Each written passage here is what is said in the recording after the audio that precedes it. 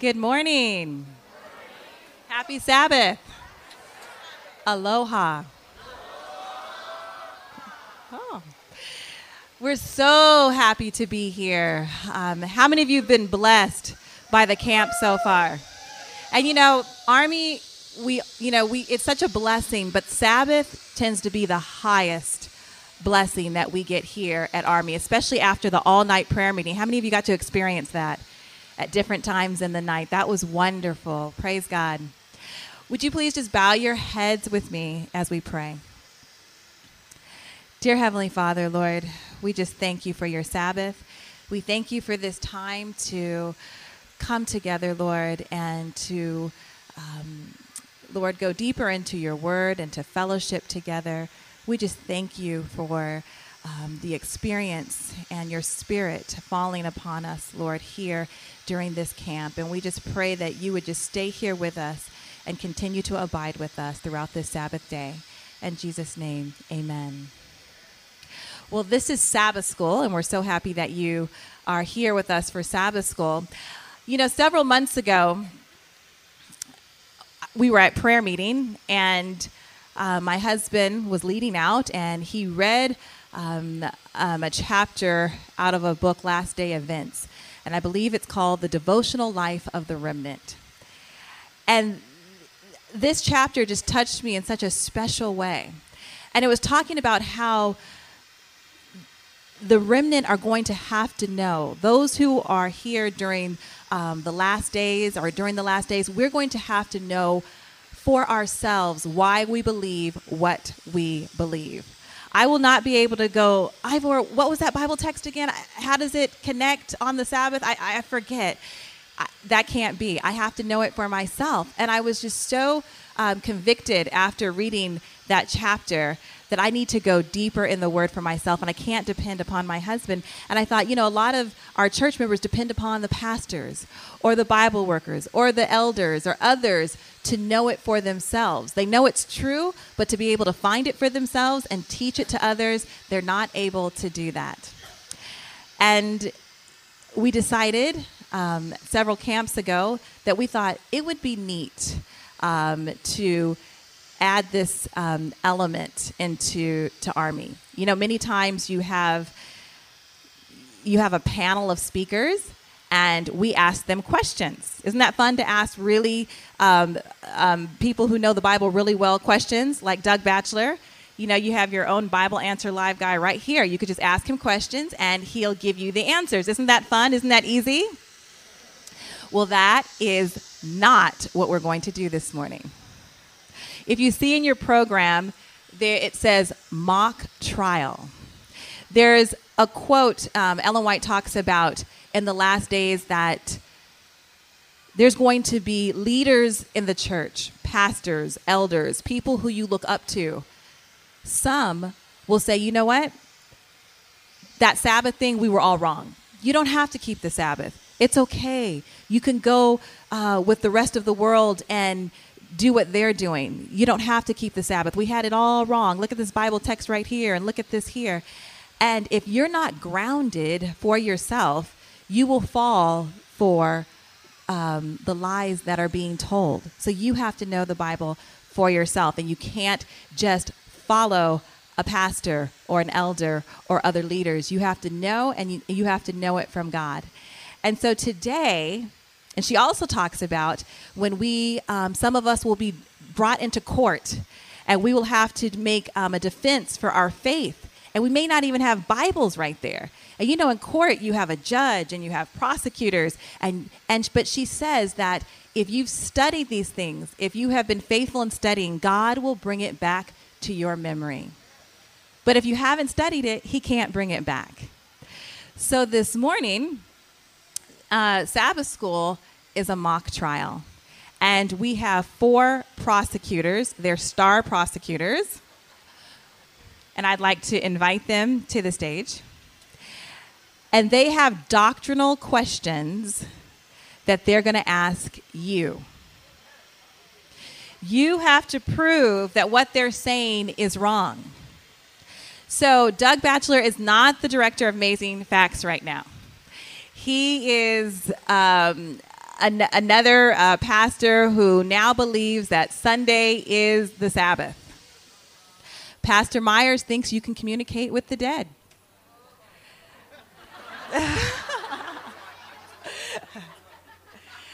Brother Taj, he doesn't believe all the biblical principles anymore as well. And Keala also doesn't believe our Seventh-day Adventist doctrinal truths, just for this mock trial. So they are going to be asking you questions. And if you believe that you can prove them wrong from the Bible, then we'd like for you to raise your hand. And you will have to come and take the stand just like in a trial. You will have one attempt to answer the question. If you cannot, and if somebody else thinks they can help you out, you cannot get help from the audience. But if you say, I can't do it, and you step down, somebody else can step up. So we'll give 2 chances. And then after that, the prosecutor will then give the correct answer. So at this time, we would... Please don't forget your bailiff. What? Oh, that's right. I'm sorry. What is a courtroom without a bailiff? Taylor is our bailiff.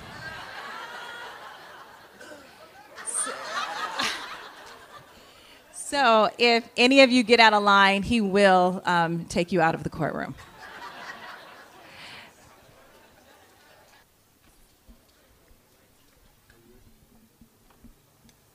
All rise.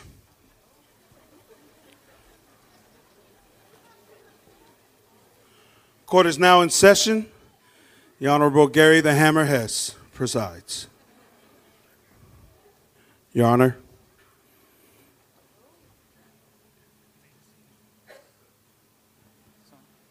You may be seated.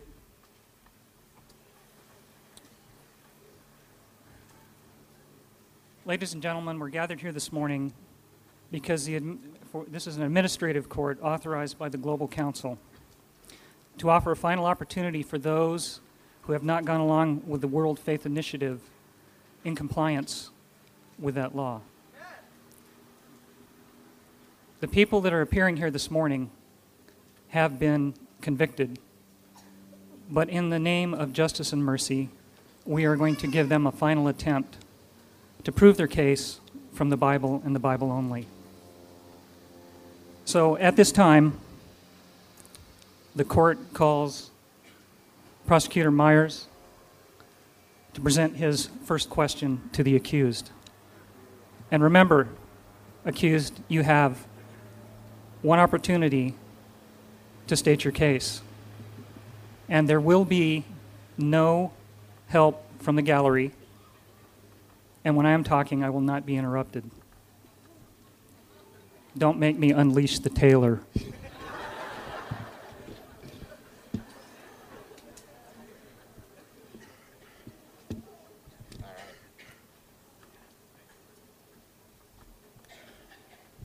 Okay, so you Seventh-day Adventists have not given up yet, huh? Okay, do you have your Bibles with you? I'd like for you to open up to the book of Romans, chapter 6. Romans chapter 6.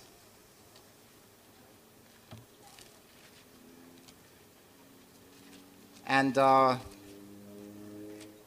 let's take a look at the evidence found in chapter 6, verse 14. Romans chapter 6, verse 14. The Bible reads, "For sin shall not have dominion over you, for you are not under the law, but under grace." I understand that you Adventists believe that we are under the law and that the 10 Commandments still stand. But it is obvious that you're not really reading the Bible correctly, because the Bible doesn't contradict itself. And it clearly says here that we are not under the law. Therefore, we do not need to keep the law. What?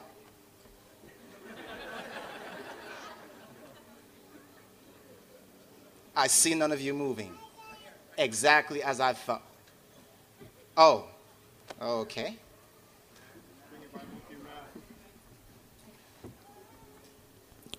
Mr. Prosecutor, may I remind you that we will not challenge I'm sorry.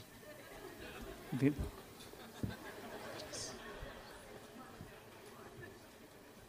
It's just these administs, they just... Sorry. Coral Parrish from Napa, California. Okay, my answer to your question on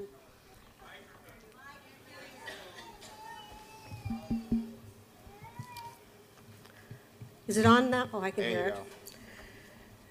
go. Okay, about the law. That's your question, right? That's right. Well, in 1 John 1:9, the Bible says, "If you love me, you keep my commandments." So, In 1 John 1:9. am I wrong? I told you, you Adventists. All right, would someone like to turn to 1 John 1:9? Please read that for me. Oh. Uh-huh. Oh, I'm sorry. I had the wrong verse in my mind. Uh-huh. Okay. Do you have the correct Yes. verse? Excuse me, Mr. Prosecutor. I'm sorry. What? Do you have the correct verse in your mind? I have the correct verse, but I didn't have the correct text. What text do you wish to present before this court? I don't remember the right text. I'm sorry. I I'm failed. going to have to dismiss you. I'll gladly go. Thank you. Off to jail. No, just kidding. Just kidding. Okay. Bailiff, select another. Sir, come on down.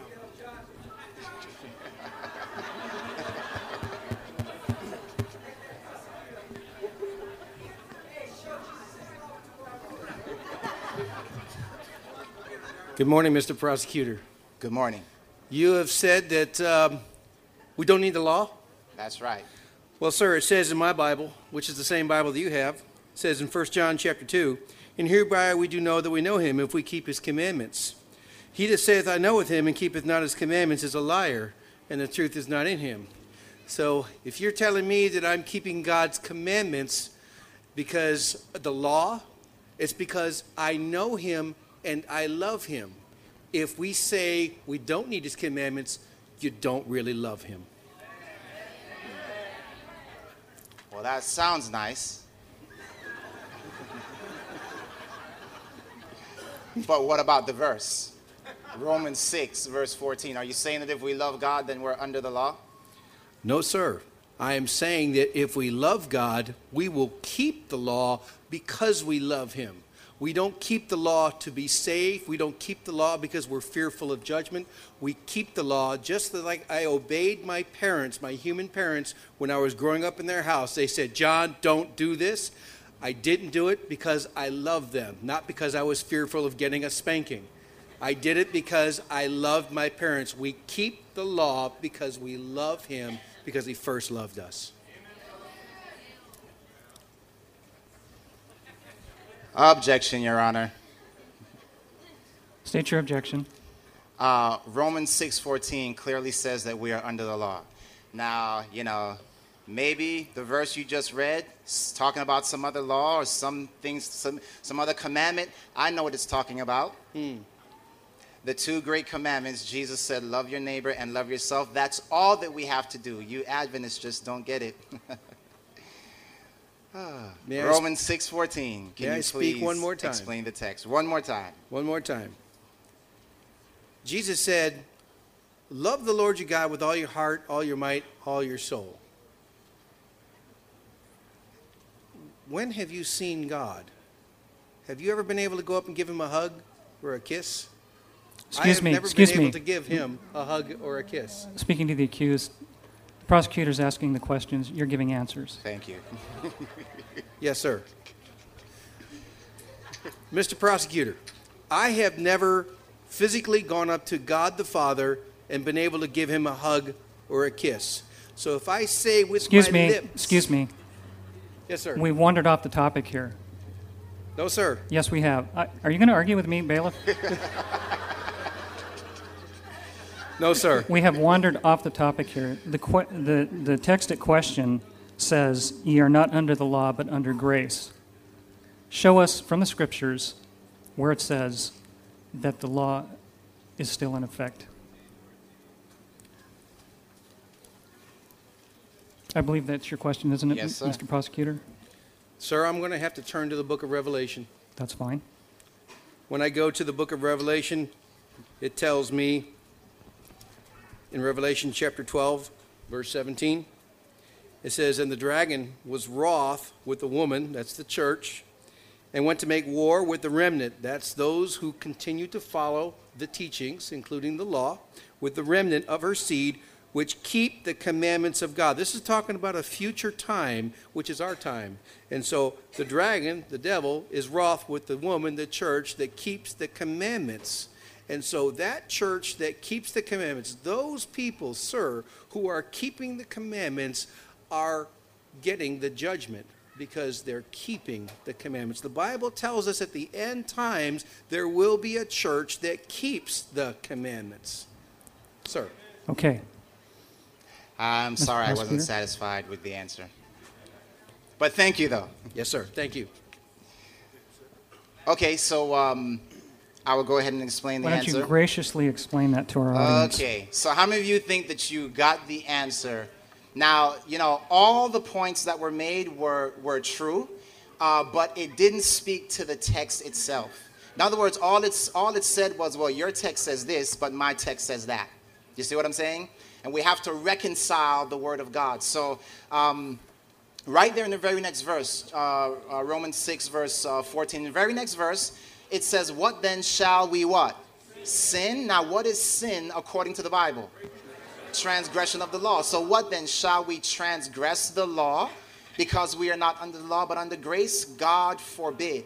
In other words, whatever this is talking about, it's not giving us the freedom to transgress God's law. It's telling us actually that we should be doing the opposite because we're not under the law. Very simply speaking, to be under the law really means to be under the condemnation of the law. You all have probably heard the example given hundreds of times. When you're driving and you're going over the speed limit, you are under the condemnation of the law because you're breaking it. Right? Even though a police officer may not have pulled you over, you're kind of sweating, you're nervous, you're looking up in your rearview mirror, you're guilty. Right?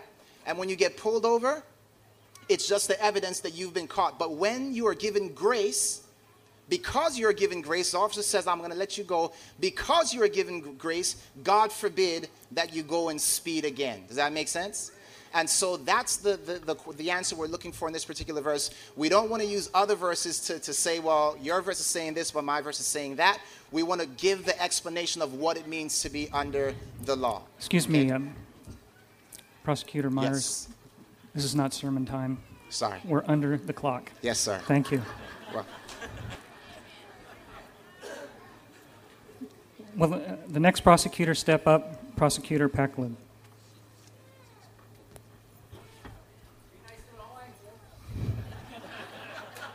Your Order in Honor, the court, sir. Order in the court. Your Honor, these people gathered here before you have apostatized from the true Christian faith. They've actually come to believe doctrines of devils, thinking that it's the truth. The Bible tells us in 1 Timothy chapter 4, talk about a group of people that depart from the faith and have given heed to seducing spirits. You see, these Adventists, they are known for being health conscious and abstaining from specific types of meats. When the Bible says that that is a doctrine of the devil, the Bible says in 1 Timothy 4 verse 1, "Now the Spirit speaks expressly that in the latter times some shall depart from the faith, giving heed to seducing spirits and doctrines of devils, speaking lies in hypocrisy, having their conscience seared with a hot iron." And then in verse 3 it tells us what these doctrines of devils are. "Forbidding to marry and commanding to abstain from meats, which God has created, Your Honor, to be received with thanksgiving of them which believe and know the truth. These people believe that we shouldn't eat specific animals, and here in Hawaii, we love our Kahlua pig. We live off of the things in the ocean. And these people are troublers. They have departed and they believe the doctrines of devils. And I plead with you, Adventist people, come back to the true faith. Again, this is not sermon time. I'm sorry, and we have a time limit. I couldn't help myself. Thank you.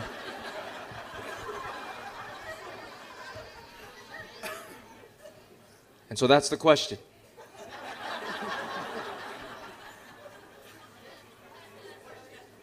Why do you believe in doctrines of devils, in teaching that we cannot eat specific meats when the Bible says that all Bailiff, meats? Will you select someone before he preaches for another Young half hour? gentleman, come on down.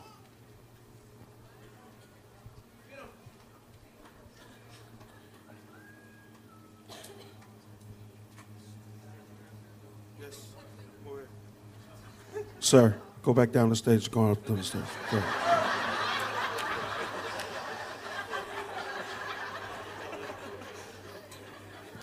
Thank you, Bailiff. It would do well if you. It would do well if you continued reading. I'll just carry on where you left off. Verse 4: For every creature of God is good, and nothing to be refused if it be received with thanksgiving. Verse 5: For it is sanctified by the word of God and prayer. We know in Leviticus 11 what meats are sanctified and unsanctified. So that's my answer. To have it to be like clean, I guess, you can't just pray over it. It has to be sanctified by the word of God. Let's make sure that we have this straight. What you're saying is that as long as it says in the Word of God that we are to eat certain things or not eat certain things, then that is sanctification as far as eating things is concerned. Yeah, I guess so, yeah. Yes, Your Honor. Yes, Your Honor. Are you questioning or are you giving me an answer? No, yes, Your Honor. Thank you. Prosecutor? I rest my case. Thank you.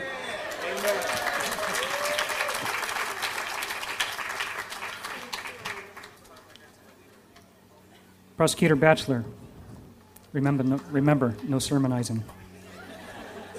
Thank you, Your Honor.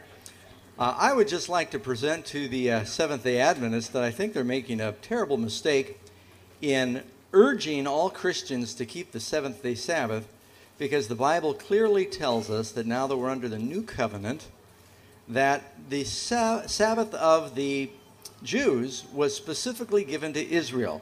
And with permission, I'll give 3 brief scriptures on that. It's all one point. Very brief. Exodus chapter 31, verse 13. And speak also to the children of Israel, saying, Surely my Sabbaths you shall keep, for it is a sign between me and you throughout your generations, that you might know I am the Lord who sanctifies you. And then if you go down, it says in verse 16, Therefore the children of Israel shall keep the Sabbath to observe the Sabbath throughout their generations. It's a perpetual covenant between me and the children of Israel. In Deuteronomy chapter 5, where Moses repeats the 10 Commandments, there you'll find it says the typical commandment. And verse 15, Deuteronomy 5:15, And remember that you were a slave in the land of Egypt, and the Lord your God brought you out from there by a mighty hand, by an outstretched arm. Therefore the Lord God commanded you to keep the Sabbath day. And then, of course, you have in both Galatians 4 and Romans chapter 14, one man regards one day above another man regards every day alike. So for Seventh-day Adventist Christians to condemn the Christian world at large for not keeping the seventh-day Sabbath of the Jews, when the Bible clearly says it was given to Israel. Bailiff? Select another accused, please. Sir, please step to the podium. Bailiff, he's an attorney. We don't need him up here. No, I'm just kidding. Sir, please have a seat.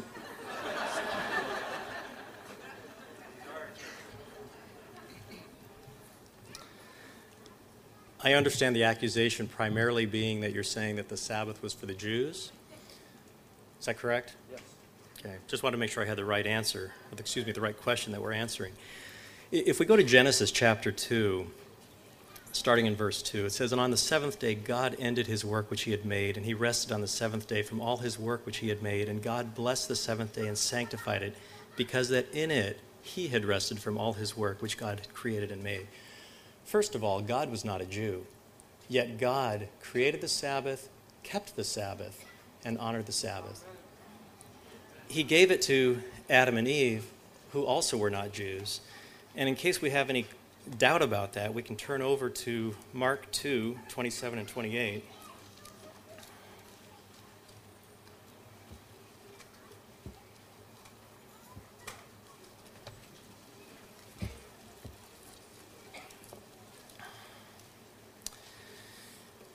And the Word of God says, "The Sabbath was made for man." M-A-N. I've never seen Jews spelled M-A-N.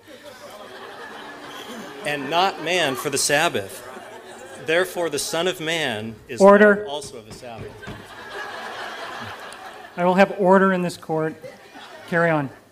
Even if we were to assume that the Sabbath was made only for the Jews, I would want to be one of those Jews, because if we go to Isaiah 66, it talks about the new heaven and the new earth, which God will make. And in Isaiah 66, we can turn to verse 23. And when it's talking about this new heaven and a new earth, it says, "It shall come to pass that from one new moon to another and from one Sabbath to another shall all flesh." Here again, I've never seen Jew spelled F-L-E-S-H. "They will come to worship before me, saith the Lord." God made it, God gave it to man, and all who are redeemed will keep it in the new earth. May I respond, Your Honor? You have 1 minute. I would just like for you to produce for me one example in the Bible of somebody observing the Sabbath before the Israelites began in Exodus 16.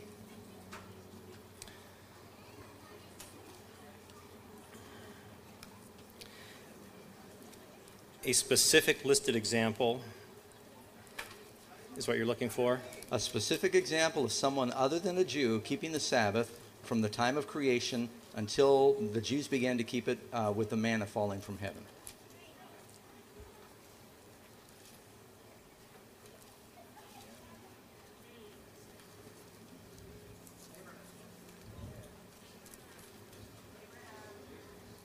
Tick, tick, tick, tick. Hurry up. Your Honor, the audience is being quite rowdy up. Yes. You will be silent in my court. Now, does it have to be an express example? Because, for example, in Genesis 7:5, it says, "Noah did all according unto all that the Lord commanded him." It doesn't expressly say that God commanded him to keep the Sabbath, but Noah did everything, which I would assume would include the Sabbath. It's an assumption.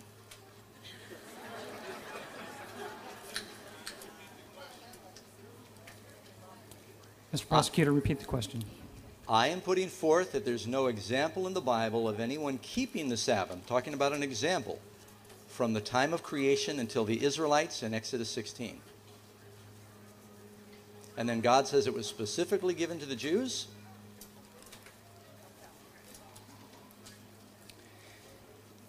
Just because there's no stated example of people keeping it doesn't mean that God hadn't given it to them. There was incredible disobedience prior to that point, such that God actually had to destroy most of the population.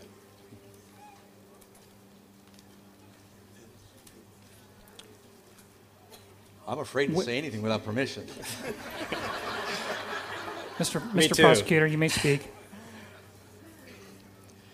Well, I think if we're going to convince the Christian world that they need to be keeping the Sabbath, that it's not just for Jews, we need better evidence than that. I mean, you did make some good points there, I agree with. Well, you indicated you were looking for evidence preceding Exodus 16. Are you willing to accept other evidence in the Bible as well? of keeping it in the New Testament? Well, I'm saying that it's for the Jews. If you can show that it's for someone, you made some good points about it being for mankind generally, but when I look in the Old Testament, it seems like he's just asking the Jews to keep it.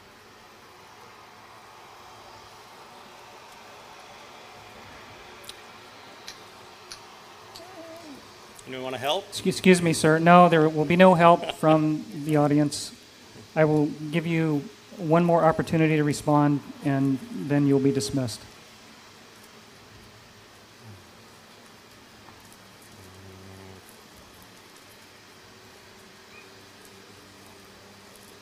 I'm going to have to ask for an answer now. Well, if we look at the history of the church, the Gentile Christians also worshiped on the Sabbath. They came to the synagogue to be taught the same as the Jews were being taught. And it was the Sabbath day throughout history when both Jews and non-Jews recognized that that was the day that God had set aside as holy for worship. Your Honor, the Gentiles came to the synagogue to hear Paul preach, but I'd like for you to produce an example where it says the Gentiles kept the Sabbath. Okay, we're going to have to close this line of questioning. Thank you. It was a valiant attempt. Okay, thank you. Mr. Prosecutor, finish stating your case. All right, I think there are probably some others out there that could have also put up some good arguments. And I've never felt so conflicted because I love to win an argument, but I didn't want to win that one. I think that the trick in this question is don't try to prove that the Sabbath was for the Gentiles. If we make that mistake, if we are ever put on on the line for that question, the new covenant is not made with Gentiles. It is true that God gave the Sabbath to Israel, his people. So if you want to be saved, all Christians are grafted, according to Paul, chapter 9 of Romans, into the stock of Israel. The new covenant, it reads this way: I will make a new covenant, Jeremiah 31:31, also Hebrews 8. I will make a new covenant after those days with the house of Israel. Any Gentile who becomes a Christian becomes a spiritual Jew and then has the same obligations as the Jews to keep the Sabbath. And then I think I heard Ivor say, you've got Isaiah 58, I think it's Isaiah 58, where it says, the sons of the stranger that will follow me, that keep my Sabbaths. So even Gentiles that joined Israel in the Old Testament were required to keep the Sabbath. And that was found in Isaiah 56.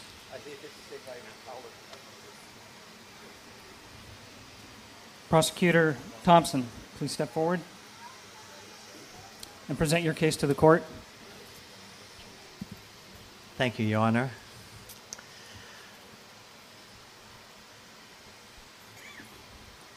The number one reason why people are atheists out there is because no church or person out there is able to answer this question.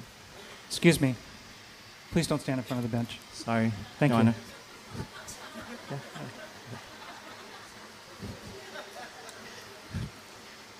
And the question is this: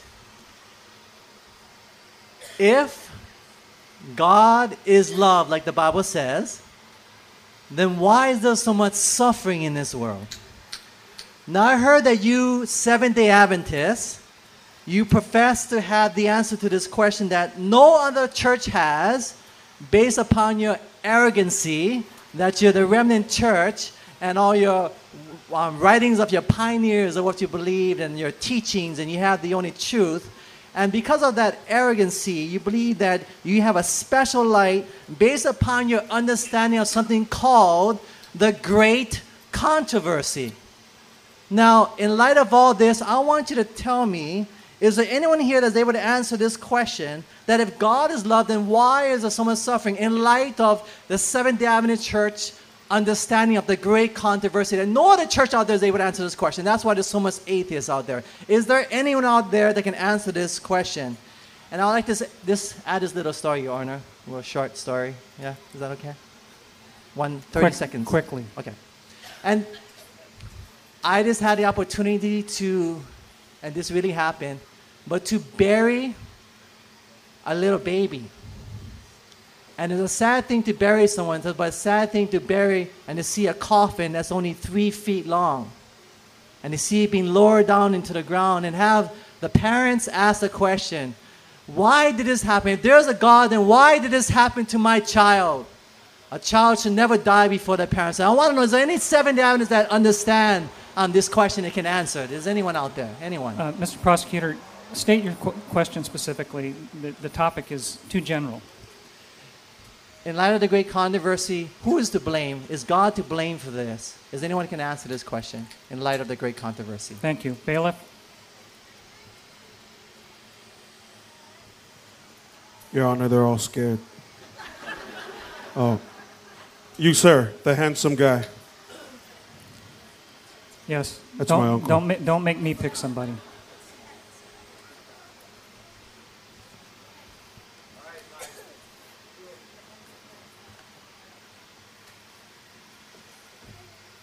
Good morning, sir. Please state your name for the court. The name is Faiu Jr. from Honolulu Central.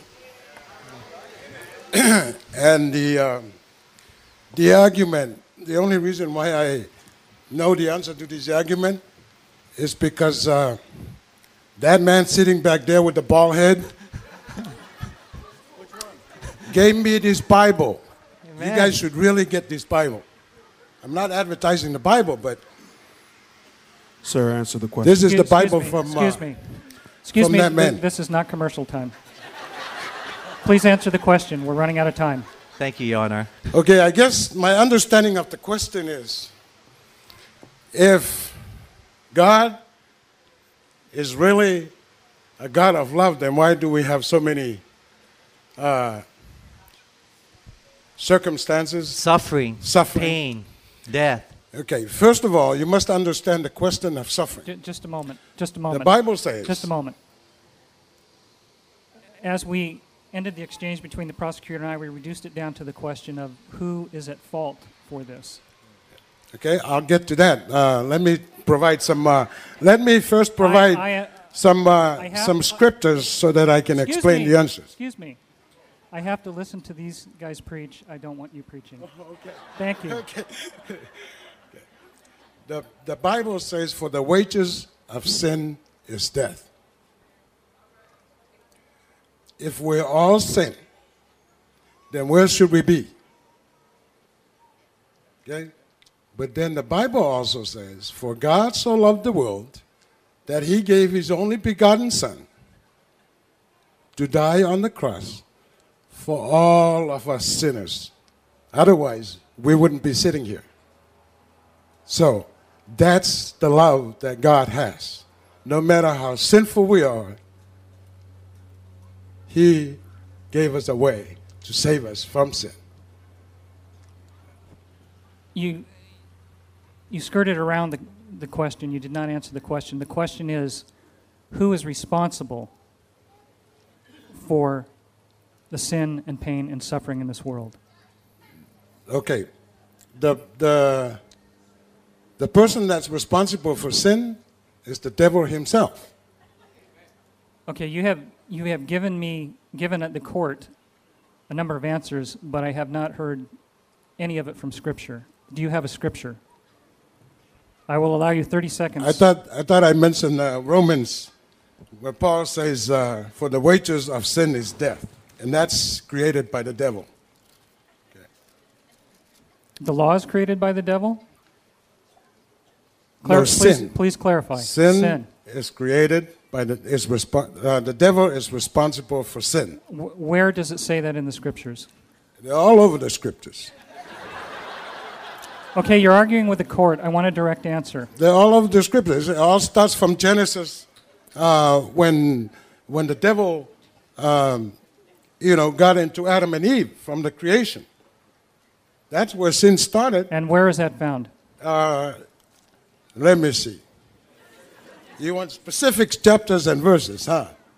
I like that. I will give you a short amount of time to find it, and then we will have to move along.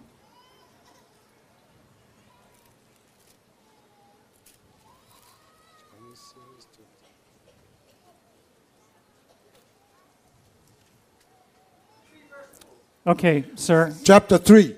Genesis chapter 3. You want me to read it? Of course. Okay. Now the serpent was more cunning than any beast of the field, which the Lord God had made. And he said to the woman, has God indeed said, you shall not eat of every tree of the garden? Verse 2, and the woman said to the serpent, we may eat the fruit of the trees of the garden, but of the fruit of the tree which is in the midst of the garden, God said, you shall not eat it, nor shall you touch it, okay, well, lest you die. Excuse me. Mr. Prosecutor, cross-examination. You know, the lady who lost their child was told many things that, you know, God loves you, you got to believe, you got to have faith, but it never satisfied her. So I'm sorry, I'm not satisfied with the answer. There needs to be something more direct to answer the question. Who's responsible in a direct text, Your Honor? Do you agree? As the judge presiding of this court, I'm going to ask that we move on to the next question. This question is a little vague, and we could spend an hour sitting here listening to the answer and the question. So I'm going to ask that we move on to the next question. Okay. As our time's running out. Okay. Let me, can I share the text to Sure, explain it? sure. Okay. Thank you. Let me share Matthew 13, verse 24 to 28.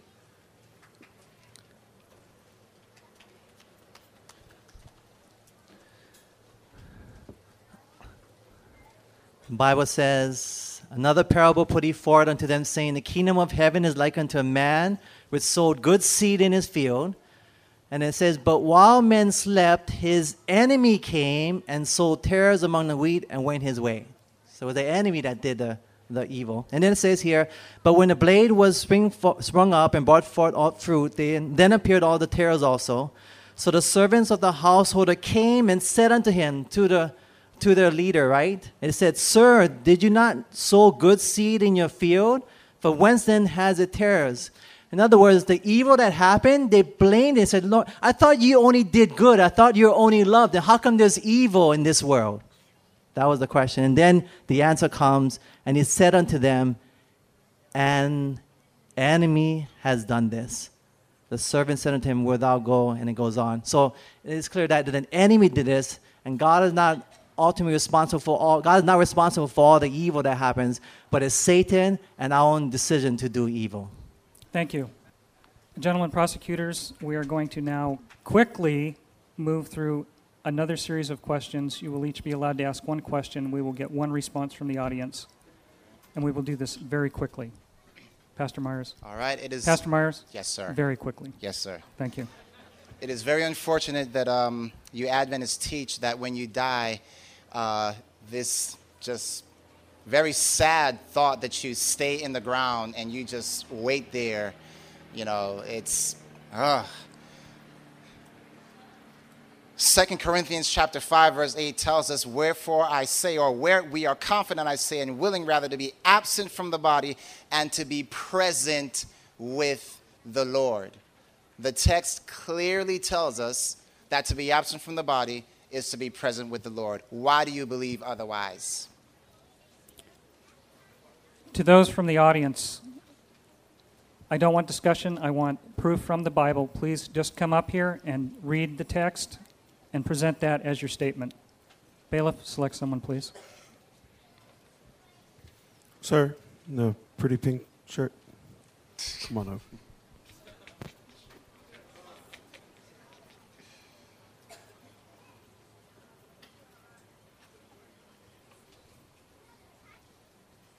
I would like to submit that the text does not say that we're absent from the body at death. So I would agree that when we are absent from this body, which is this earthly tent, and we are with the Lord, we will then be with him, but it doesn't say at death. And I would like to submit to evidence from the words of Jesus himself that we do not go to heaven or to hell at death. And it's in John chapter 5.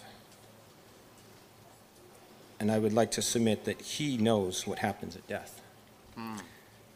Truly, truly, and this is verse 25, I say unto you, an hour is coming and now is when the dead will hear the voice of the Son of God, and those who hear will live.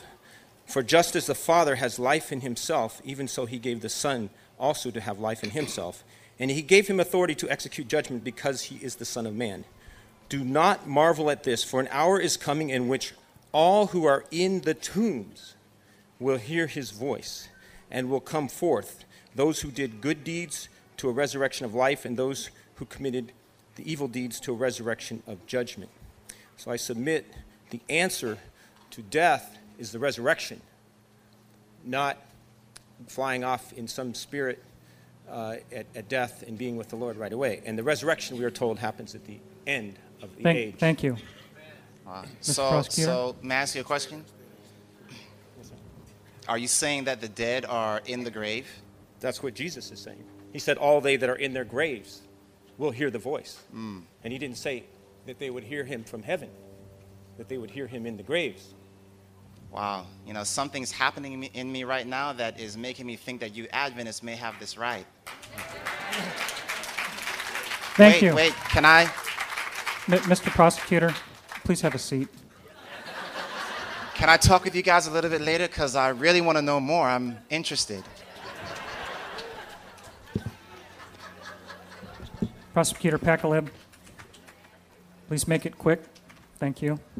No preaching. Your Honor, these Seventh-day Adventists are caught up with the Sabbath, and they say that even after the cross and the resurrection of Jesus, we still ought to keep the 7th day of the week, but the Bible is clear in the early church in Acts chapter 20 and verse 7 that the disciples were worshiping on the first day of the week. And these Adventists also make the claim that Sunday worship is the mark of the beast, but this cannot be so when we have a clear example from the Scripture of the New Testament church after the resurrection worshiping on the first day of the week. And so my question is, why are you Adventists so hung up on the 7th day when the Bible gives us an example of the New Testament church worshiping on the first day of the week? Will someone address this question, please? Sir. Acts chapter 20 and verse 7.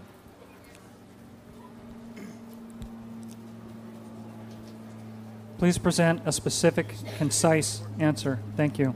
Jonathan Bryant.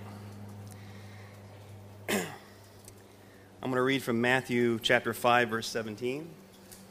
It says, "Do not think that I come to destroy the law of the prophets. I did not come to destroy, but to fulfill. For assuredly I say to you, till heaven and earth pass away, one jot or one tittle will by no means pass from the law until all is fulfilled." He then says, "Whoever therefore breaks one of the least of these commandments and teaches men so shall be called least in the kingdom of heaven. But whoever does and teaches them, he shall be called great in the kingdom of heaven." Now Christ says here that we are to keep the law, and the law includes the Sabbath. And not one example in the New Testament when Christ could have clearly addressed this and done away with the Sabbath. Can you provide one example, prosecutor, where he explicitly says the Sabbath no longer applies? Well, that verse, if you notice, it says he fulfilled it. And I believe that he fulfilled the law and the prophets. When Jesus died on Good Friday and rested in the tomb on the Sabbath, he fulfilled that old law. And now he resurrects on the first day of the week. And here we find after the resurrection, the New Testament church, because that law was fulfilled, now they're worship on the first day of the week in honor of that resurrection. And here's a clear example. How can you explain this verse? Again, going back to the words of Jesus, he said, until heaven and earth pass away. I'm here and you're here. It hasn't passed away yet, which means it still applies. Well, it says the law and the prophets. And I'm under the understanding... Mr. Prosecutor, I'm the judge of this court, and I'm satisfied with this answer. Thank you.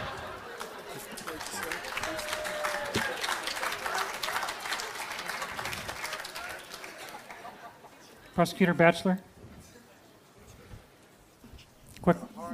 Quickly, please. All right. In the mouth of two witnesses, two quick scriptures. I know you Seventh-day Adventists believe that hellfire does not burn forever. And of course, that would completely be out of sync with what the Bible teaches in Matthew chapter 25, in verse 41.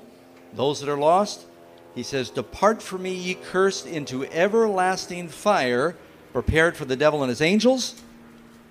And then if you go to Revelation 20, verse 10, "The devil who deceived them was cast into the lake of fire and brimstone, where the beast and the false prophet are, and they're tormented day and night forever and ever." I don't want a long sermon. I just want to explain these two verses. I don't want any sermon. I want biblical proof, text read, and that's it. Would somebody come forward, Ma'am. please?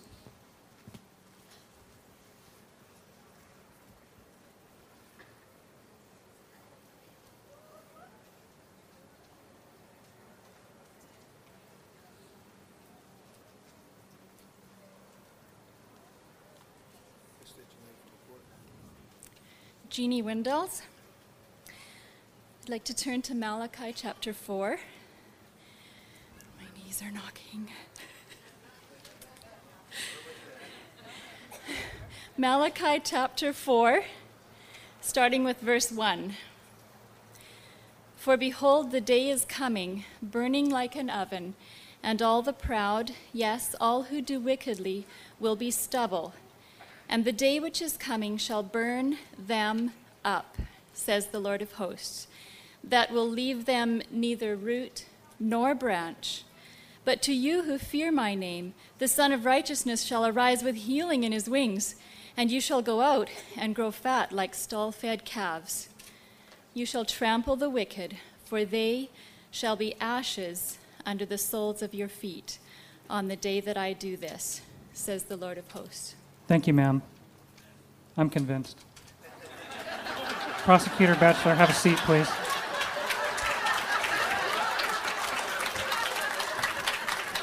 A seat, please.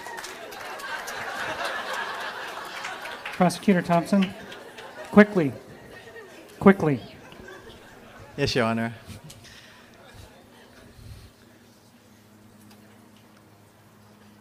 Revelation chapter 13, verse 11.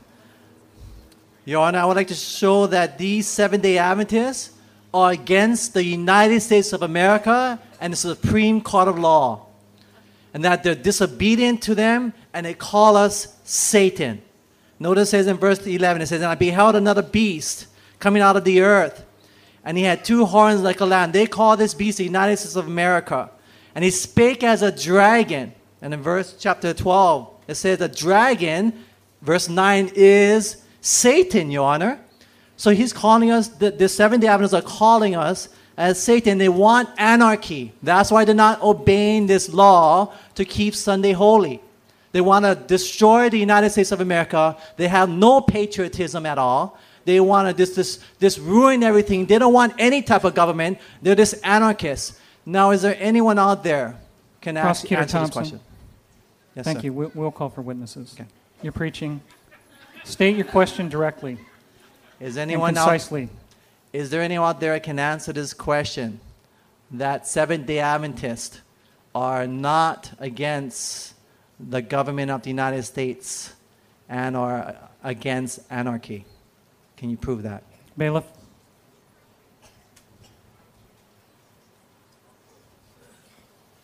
Use the steps this time.